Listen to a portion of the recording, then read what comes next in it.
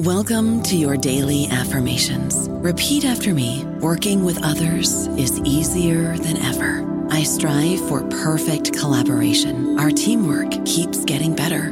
Yeah, affirmations are great, but Monday.com can really get you the teamwork you desire. Work together easily and share files, updates, data, and just about anything you want all in one platform.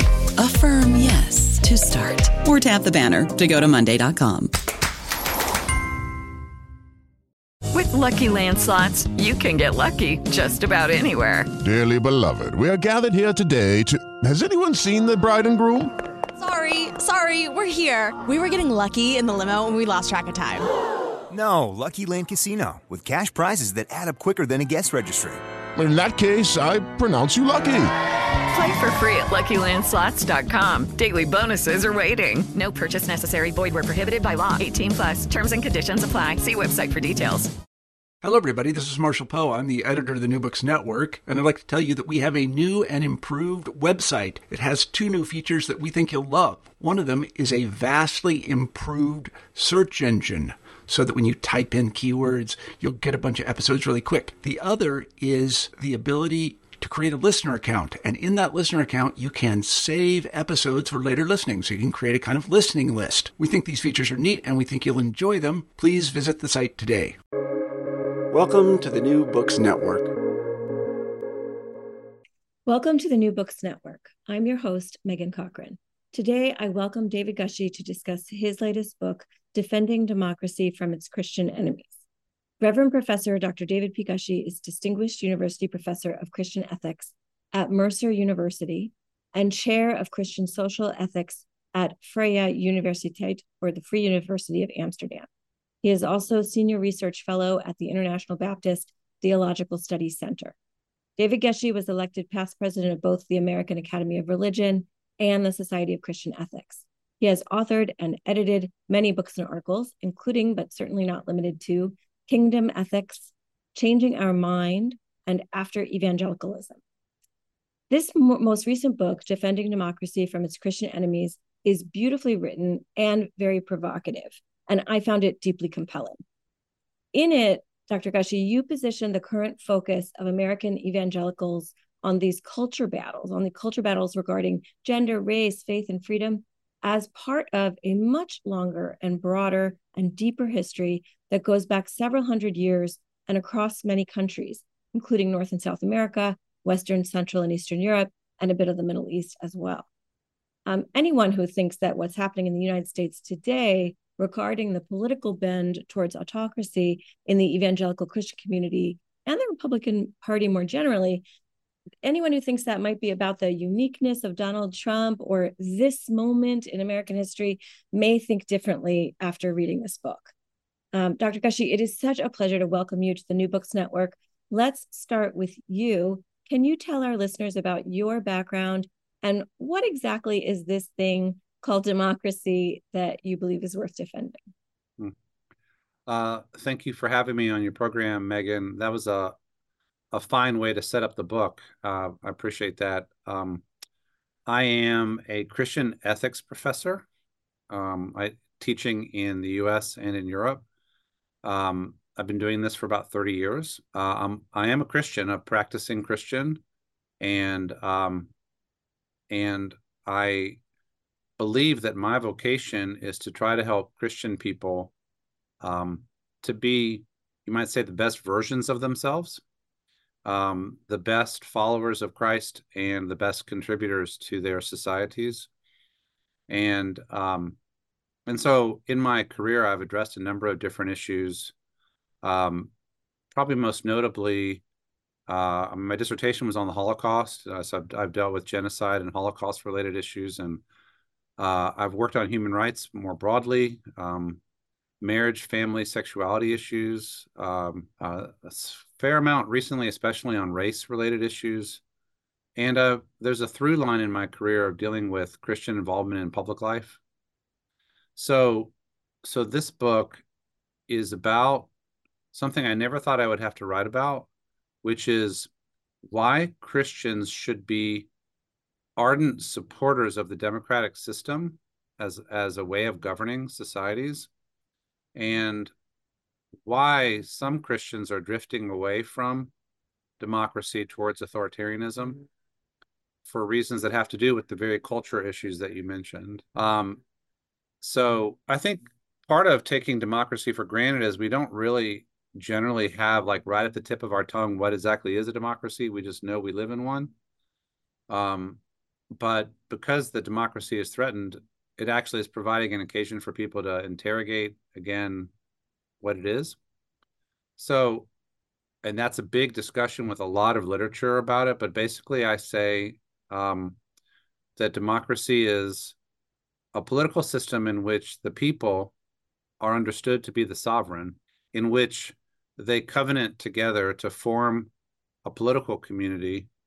They write the laws of that community on the basis of shared principles, and everything ultimately comes down to the sovereignty of the people and the rule of law that they have created. So democracy is able to be contrasted with any political system which the government is owned by a family or an individual, in which the people are subjects and the sovereign is somebody else. In a democracy, the people are sovereign and they elect leaders for short-term service and then rotate them out through democratic elections. And so democracy is a way of governing human institutions. It isn't just at the state level. I talk in the book about the variety of other settings in which we govern ourselves, like religious institutions or professional associations or, clubs or whatever, right? So I argue that democracy, though it has some ancient roots in Greece, ancient Greece in a period of democratic flourishing, democracy in the modern world is a relatively recent development that was a hard-fought achievement that swept Europe and much of the rest of the world and appeared to be, at one point in, like, after the fall of communism, it appeared to be the unquestioned premier best practices political system. But that while I believe that democracy is the best available political system, it's not guaranteed in any society. Democracy, because it's a human achievement, can be undone. And there's lots of examples of democracy being undone around us, even today, and certainly historically. So let's call it a fragile achievement in human self-government that has proven to be the best available, but also not to be taken for granted. And in the book, you talk about what the threats are, some of the threats are to this. And specifically, you coin, or I think it's your coinage of authoritarian, reactionary Christianity. Can you take us through what that's a mouthful? Can you take us through what does it mean and how should we think about it? I'm actually pretty proud of this formulation because I think there was a reviewer I saw recently who said it has tremendous explanatory power. That's what you want in academia, right? You want things to explain reality well. So you say there's like four points to this term. Reactionary has to do with a posture on the part of some moral traditionalists, usually motivated by faith, a posture of negative reaction to democracy or to legal or cultural or political liberalization. And as you said earlier, I tell this story going back hundreds of years, but the most relevant time sequence and most readers immediately understand is the 1960s. Conservative traditionalist Christians are reacting negatively to many, most, or even all of the social changes since the 1960s. And so that's the first place. Imagine people who do not accept, most of what has happened since about 1962. Authoritarian means either or both, that they operate in religious systems that have centralized power, so that access to truth and the explanation of what is real and true and right is centralized in popes, bishops, pastors, or sacred texts that are then interpreted by authoritative leaders. And that's a kind of independent reality. You can have a centralized authoritarian religion and support political democracy. You can get there.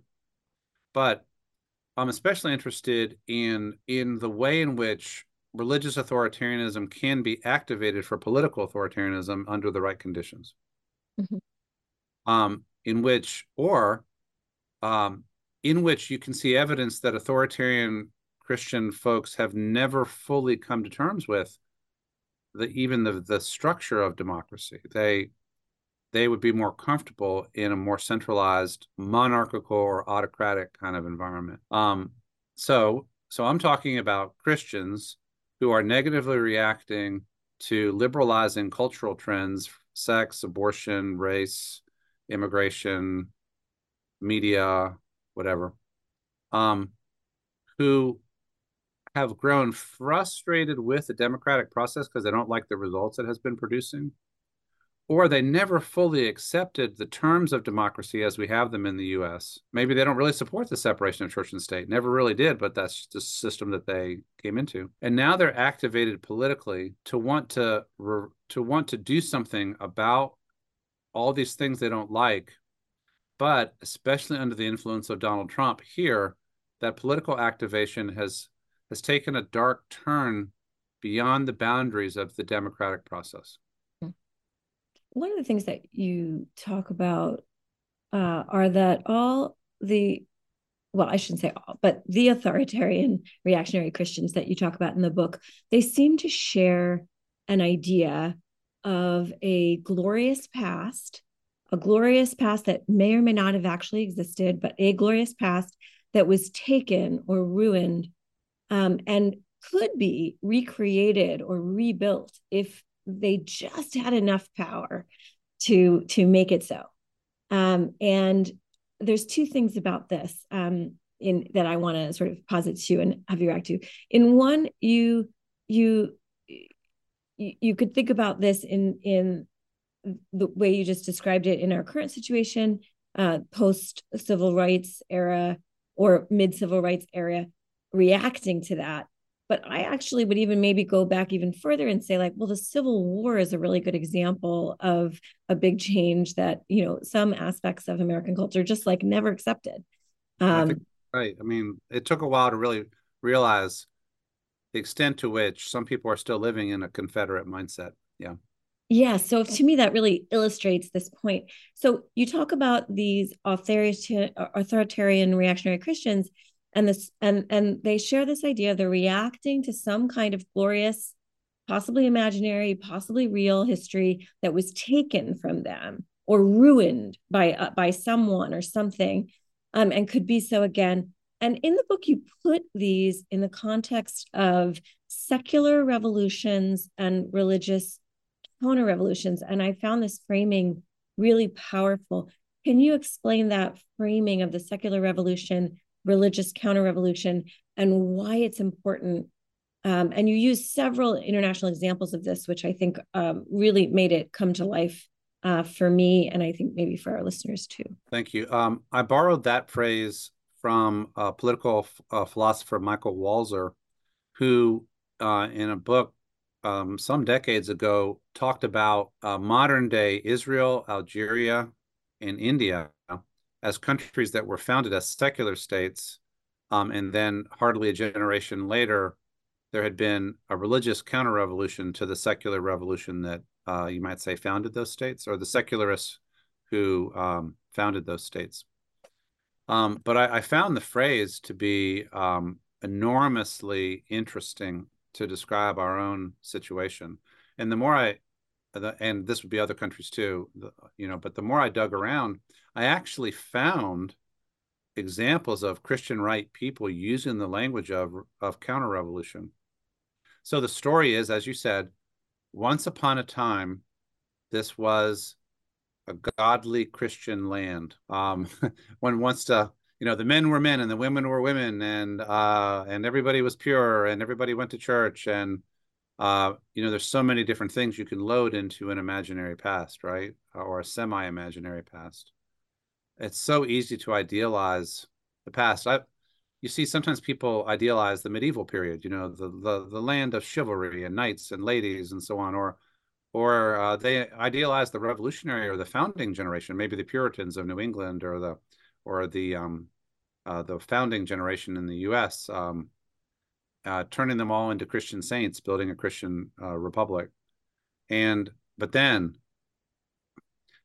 often these folks do not operate from an idea of kind of organic change or the processes of cultural change that just happen, but instead more of a conspiratorial vision. An organized group of radicals secularized our country, liberalized it, tore it from its religious rooting, took over the heights of culture like higher education and the K through 12 school system and the administrative state and, media and Hollywood. Yeah. And they had the agenda of destroying this religious ethical heritage. And they largely succeeded. And that was the secular revolution of the 60s, say. And again, you can see the story being told in other countries with a longer time horizon. 19th century, late 18th century, France and Germany. I profile in the book. Okay, so I don't know about you, but I'm very busy and I don't have a lot of time to cook. That's why I subscribe to Factor. Eating better is easy with Factor's delicious, ready-to-eat meals. Every fresh, never frozen meal is chef-crafted, dietitian approved, and ready to go in just 2 minutes. You'll have over 35 different options to choose from every week, including Calorie Smart, Protein Plus, and Keto. These are 2-minute meals. Factor meals are ready to eat and heat, so there's no prepping, cooking, or cleanup needed. They're flexible for your schedule. Get as much or as little as you need by choosing your meals every week. Factor is the perfect solution if you're looking for fast, premium options with no cooking required. Sign up and save. We've done the math, and this is important. Factor is less expensive than takeout, and every meal is dietitian approved to be nutritious and delicious. Head to factormeals.com/NBN50 and use code NBN50 to get 50% off. That's code NBN50 at factormeals.com/NBN50 to get 50% off. Oh, sorry. I thought the telling of the French Revolution through this lens was particularly interesting because we often think about the French Revolution very differently, and you tell that same story through this lens in a really compelling way. Thank you. Okay, but if you have revolutionaries who stole our country, well, yeah, especially if you demonize them, you can't really argue with these people. You just have to defeat them. So we now need a revolution or a counter-revolutionary vanguard of legislators and jurists and activists and pastors and so on who can take the country back, who can make America or Hungary or Poland or Brazil or whoever great again by reversing the change. In the book, did you notice that I picked authoritarian reactionary Christianity partly so I could make the acronym ARC, ARC. And the idea is we can bend the arc of history backwards. And I purposely used that to contrast it with Martin Luther King's idea that the arc of history bends towards justice and that the civil rights movement, it was to be understood as essentially providential progress towards the good. But for the reactionaries that I'm talking about, almost nothing that has happened since the 60s is progress towards the good. It's all deterioration away from the good. And so what we need to do is reverse it. And the appeal of Viktor Orban in Hungary, or even Putin in Russia, or Bolsonaro in Brazil, or Trump in the US, he's the one. These are the men who say, I will be your agent in reversing all of these changes you don't want. And I will be tough enough to stand up to the woke, critical race theory liberals, fill in the language there. I alone am tough enough to deliver to you the reversals of these liberalizing changes. And I will do that for you. And to the extent that they succeed, they are beloved by the religious traditionalists who they are catering to. And that, more than anything, I think, helps to explain the popularity of Trump with conservative Catholics and conservative evangelicals in the U.S. Yeah. So I think that makes a lot of sense. And also, it uncovers something. I think when we start to look at the situation in the United States, and particularly with Trump, in the context of these other, what has happened in other countries at other times, we start to see that it's not so singular. It's not, it makes it both more terrifying and less terrifying. But it also provides some instruction on how these things can go when you see them not as individual, unique instances, but rather echoing stories that are telling a similar story across time and space. One of the things I wanted to ask you about, and I have a little bit of a background in French history, which is why I kind of keep coming back to it. But I was very struck by some of the French history that you brought into the story, and particularly how there was this secular revolution of the French Revolution and then a religious counter-revolution. And then we sort of take that through a bunch of time, and we get to World War II in Europe. And I think that there's this somewhat mythologized sense in the modern era, in the current era, I should say, of the resistance, the French resistance. And one of the stories that you brought out, which I think tells the story in microcosm that was happening across much of Europe at the time, was that there were people within French culture, within French leadership, who were not really looking at this conflict with Germany as a fight between France and Germany, but they were looking at it through the lens of this culture fight, and responding to it almost in a positive way, that what the Germans would bring was actually a positive effect on France, and that was part of what made capitulation much easier in that society. Can you talk about that a little bit and how that works from a Christian perspective? Yeah. Well, whenever I speak to a real historian about these specific country studies that I'm doing, I'm always listening to see if I got the story right, or at least roughly right. So I'm glad that you're engaging me on France. Not too many people are able to do that, Same with Germany. There's a whole chapter on Germany that also moves right to the brink of the Nazi era. And I think in some ways the stories are similar. I think that France had not at all resolved its secular revolution, religious counter-revolution issues when the Nazis invaded in 1940. And add to it the dimension of socialism and communism, which I talk about in the book too. So your French left, like your left in many parts of Europe and in the US even, some of them were leaning not just socialist, but Marxist, communist. And then on the right, you had various kinds of nationalisms and sometimes racisms. Some of them were sympathetic to the Nazi movement. Some of them were not. But the vast left-right struggle that was all over Europe ever since the Russian Revolution was present in France. I remember reading one of these historians, I forget which one, said the left and right hated each other in France more than they seemed to care about the survival of their own country. And that actually gives me worry about our country too. The way the left and right hate each other so deeply that leaves a country vulnerable to enemies who would march right in while we're shooting at each other, right? So, to the extent that National Socialism was understood as representing authoritarianism, religious, somehow at least cultural traditionalism, the suppression of the minority, right?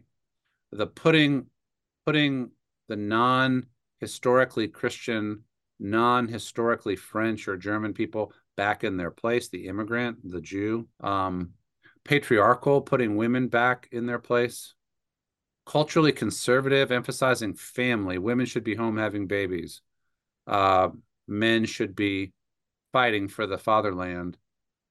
So the Vichy regime that the Nazis ended up cooperating with had that kind of traditionalist vision, and so cooperating with at least some aspects of the Nazi program was not all that uncomfortable for them, right?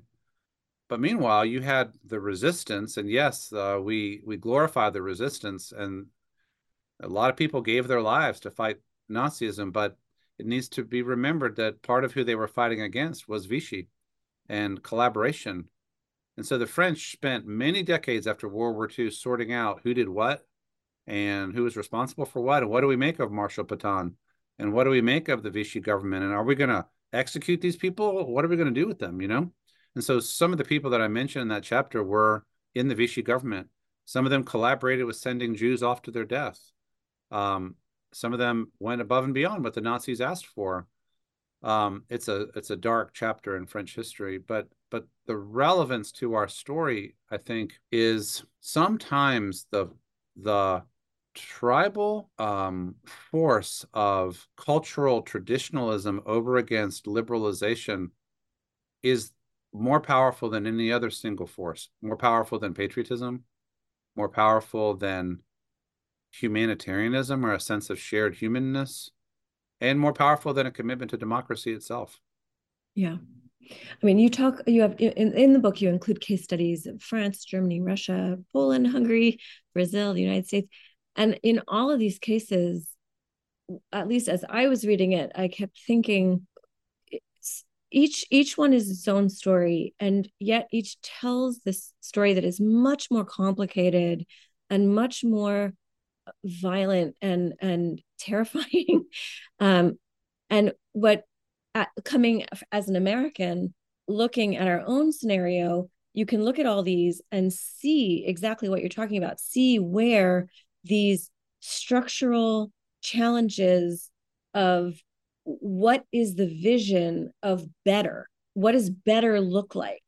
Is better about a unified nation state, meaning all the people in that nation state, or is better about just a piece of that, a certain vision of who should be leading, who should be setting the agenda.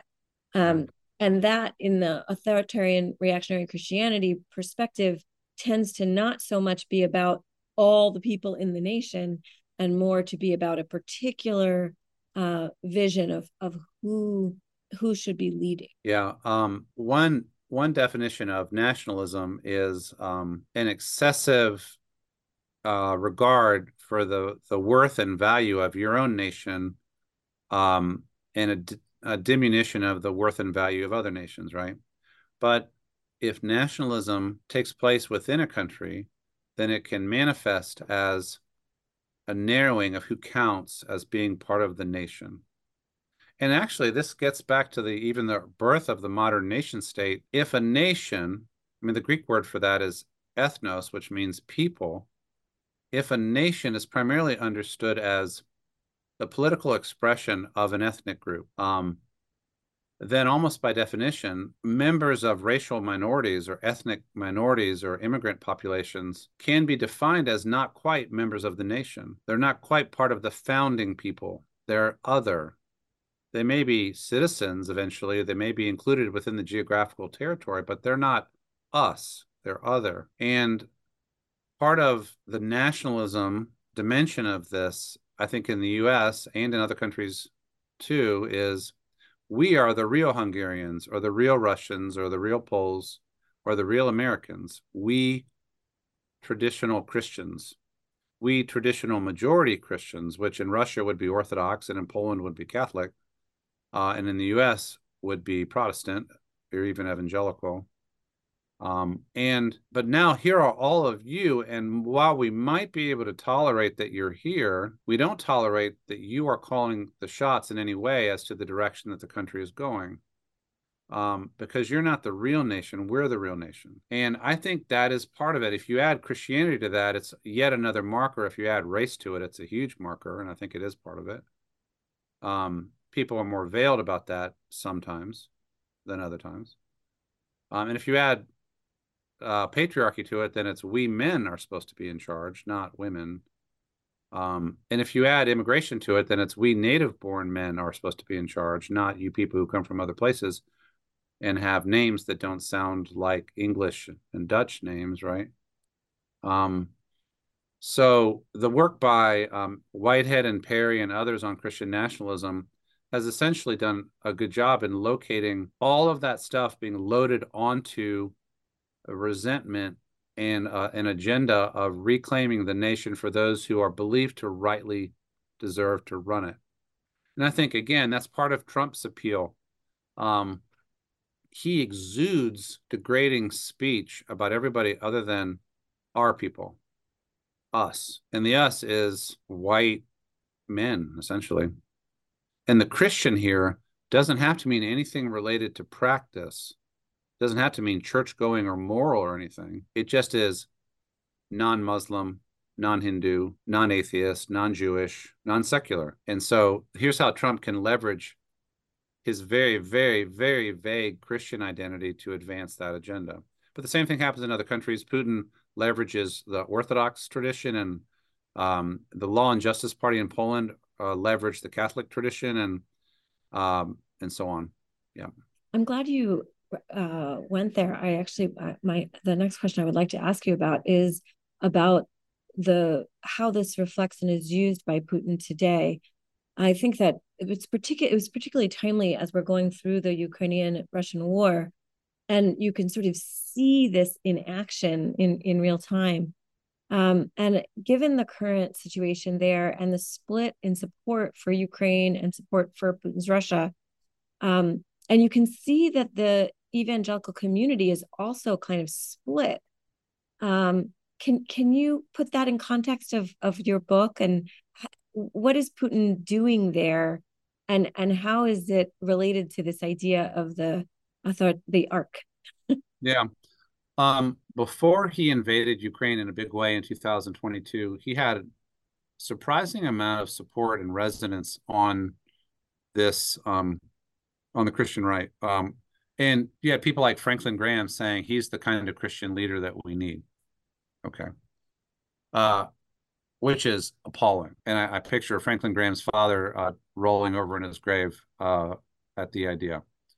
But the strongman Christian ruler who is willing to crack a few heads to fight off the forces of European/Western decadence and liberalism, often symbolized by gay rights movements, or even just gay people, LGBT people.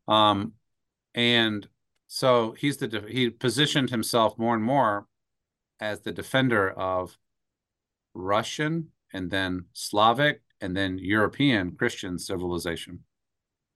And then when he went in to Ukraine in 2022, he and the ideologists around him, including Patriarch Kirill of the Orthodox Church, basically said this is essentially a counter-revolution against the incursion of European decadent liberalism into Ukraine, which is oppressing all those good Orthodox people in Ukraine. So, and gay rights parades were the symbol that Patriarch Kirill picked up on. So the reason we need this special military operation is to push back secular decadent liberalism from Ukraine, which really belongs to the Russian sphere of Orthodox Christian civilization. And now the use of the language of Nazi to describe the Ukrainians is bizarre. It doesn't fit exactly this paradigm.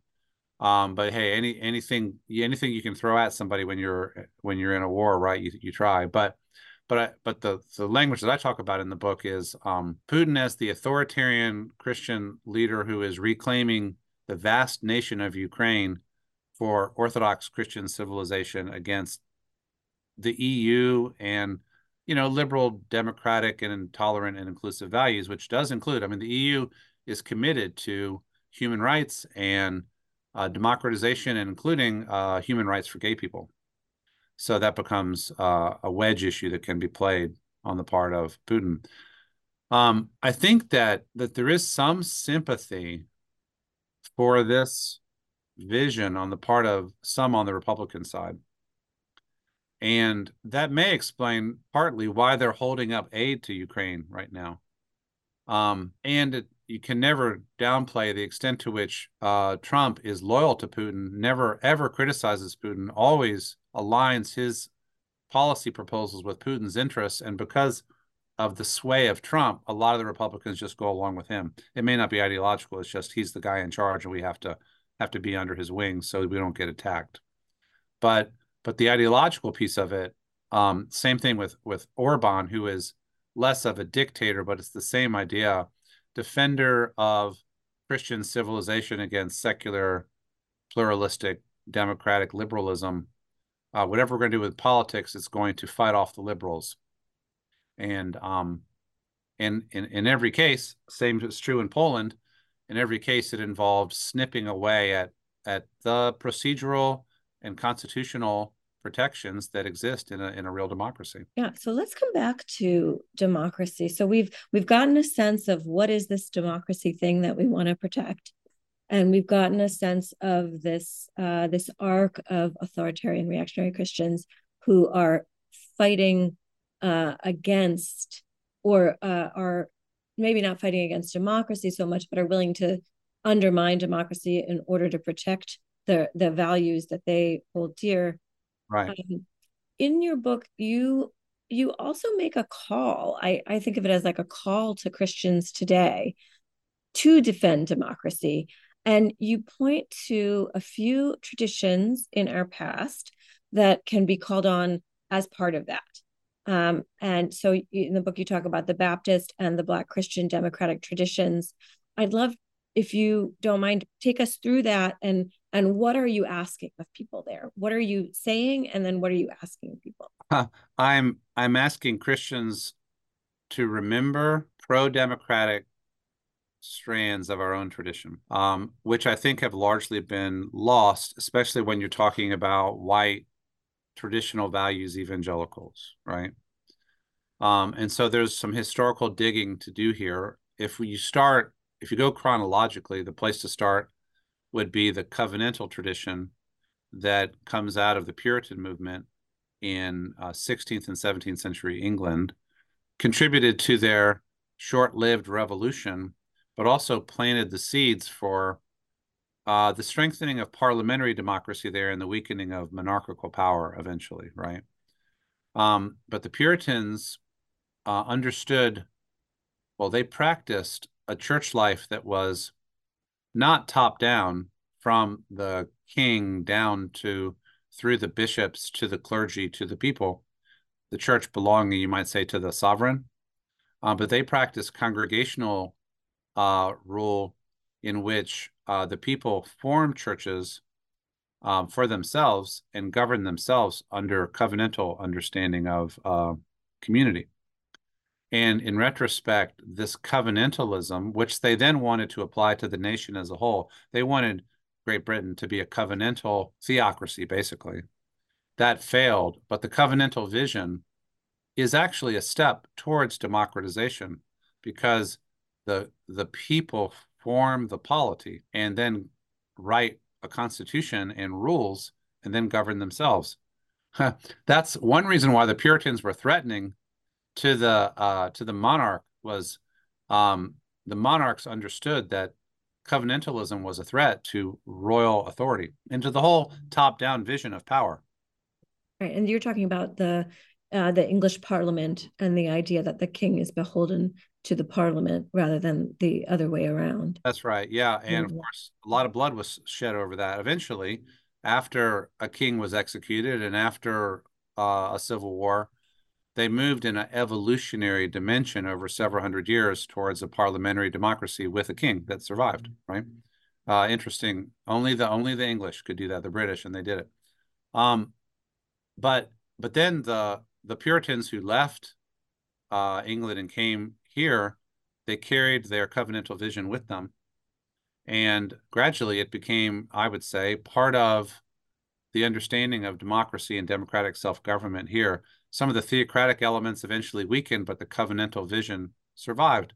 When you think about writing a constitution and signing your name to it and saying, here's what we're going to be governed by, and electing leaders who are obligated to take sacred vows to the Constitution, that's a covenant. That's not that's a covenant, and it has kind of religious overtones to it, certainly covenantal overtones. So that's the first one.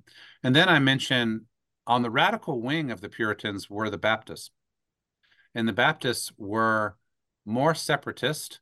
They did not have a vision of ruling the United Kingdom.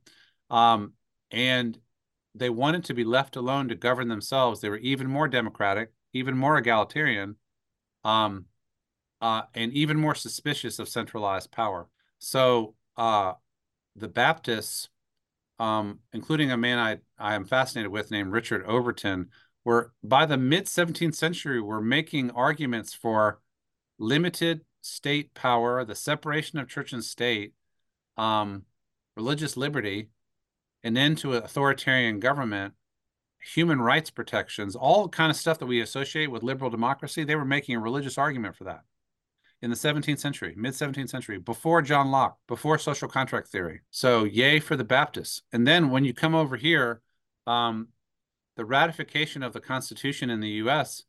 required, the Baptists said, we're going to need a Bill of Rights, and we're going to need religious liberty, separation of church and state, disestablishment of religion, or we're not going to support it. And that's one reason why Puritan theocracy was not how we were founded. We were founded on a separationist plan. Baptists had a lot to do with that. So hooray for the Baptists. The Black Christian democratic tradition is easier to understand.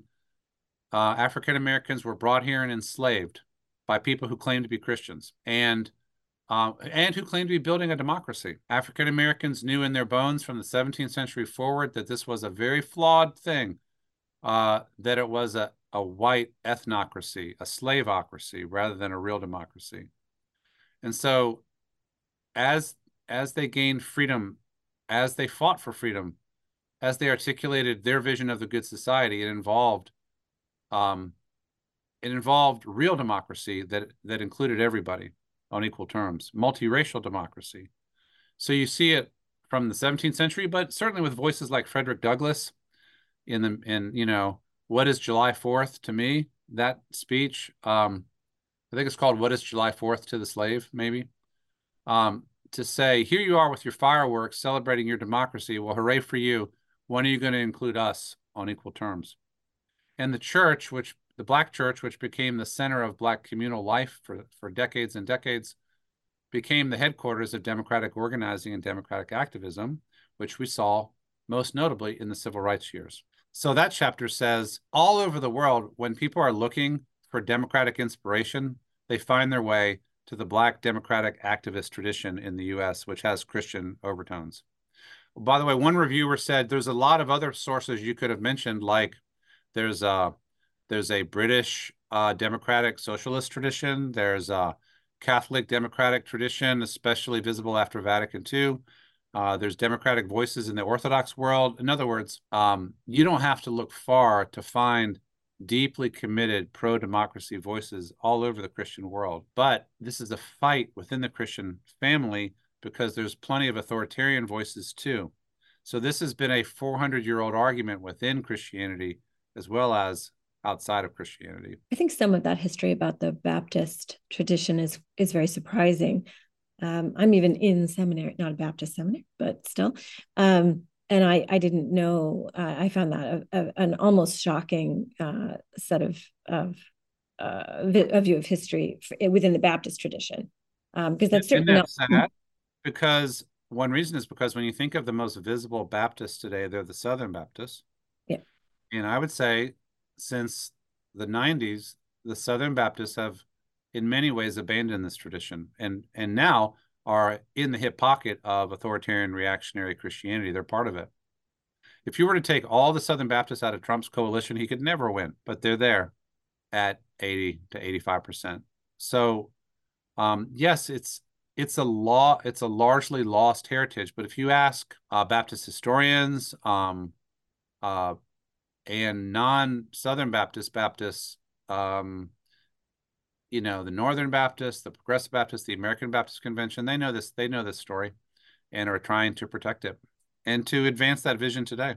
As we start to get to the end of our time together, there's so much in this book. I came away, I actually had notes. I was thinking about 4 different interviews that we could have had. There's so many directions to go. But what I'd like to hear from you is what you would like our audience to take away from the book. Well, at one level, the book is explicitly addressed to Christians, begging them to turn away from authoritarian reactionary Christianity, asking them to reconnect with traditions that are both faithfully Christian and faithfully democratic. So it's an altar call on before it's too late. Could we protect our democracy, please? Okay, so that's the main thing. But you might say it's also a story about how every religious tradition is contested. There's authoritarian Judaism and democratic Judaism. There's authoritarian Islam and more democratic Islam. There's authoritarian Buddhism and democratic egalitarian Buddhism, you name it. Human tendencies crisscross, and there is no one version of a religion. And so I think of religions as essentially contested spaces. So we don't want to essentialize Christianity teaches this. I'm trying to teach you might say, the argument, teach the fight. But to say, here's a story, Christians who came out of an authoritarian and ancient tradition gradually came to embrace democracy. And they made arguments from within their faith to do so. And they helped to build the modern democratic world. And I want to tell that story, and I want us to continue the building process instead of abandoning it. Amazing. Okay. There's so many different ways. I came out of the book thinking, well, what about India? What's going on in India right now? What about Duterte's regime? What about, there's just so many places where we're seeing this play out in real time. And your book sort of captures both the moment and the history in a really compelling and page turning kind of way. So I'm really grateful for that. We'd like to always give our listeners something to look forward to. So I'd like to ask you for a recommendation for our audience. It could be something of yours or something else, whatever you think they might enjoy. Well, I'll do 2. I want to honor my friend Robert Jones in his book, The Hidden Roots of White Supremacy.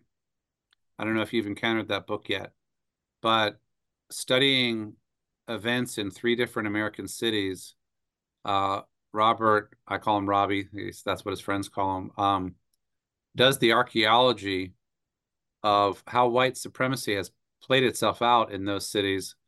And he interrogates both treatment of the indigenous populations and treatment of African Americans.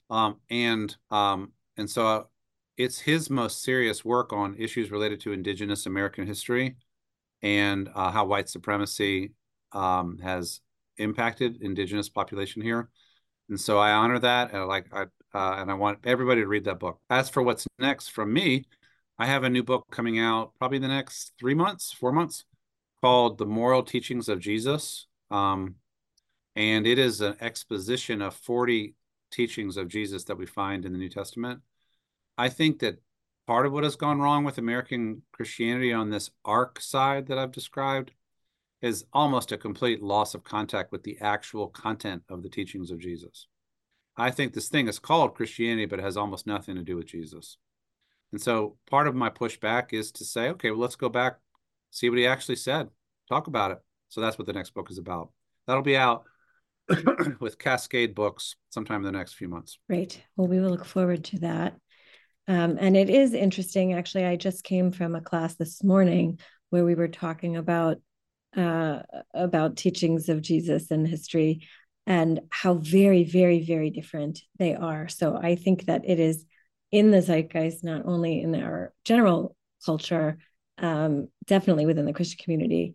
But I think that what you're bringing forward is something that, even if you're not inside of the Christian community, it has a lot to teach us about how people are looking at current events and the lens through which they see and understand culture and improvement and ideals. All of those things have to do with what their vision is of what is right and what is better. That's right. That's part of their construal of their of their own religious tradition if that's where they come from. And, I think that this construal of Christianity is fundamentally toxic, the one that we're talking about here today, and I'm trying to fight it, have been for a while. So, but there's different ways to fight it, and presenting what Jesus actually taught is one way to do that. Well, we look forward to it, and I think we'll leave it there now for the interview. Reverend Professor David Gushee, it has been such a pleasure to discuss your book, Defending Democracy from Its Christian Enemies. Thank you for joining us on the New Books Network. Thank you, Megan. It's been a pleasure.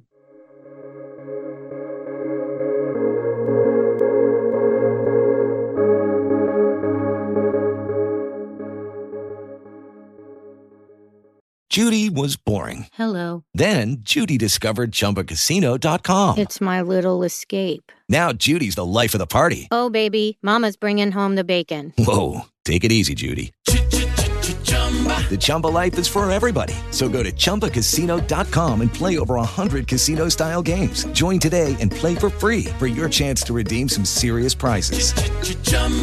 ChumbaCasino.com. No purchase necessary. Void where prohibited by law. 18+ terms and conditions apply. See website for details.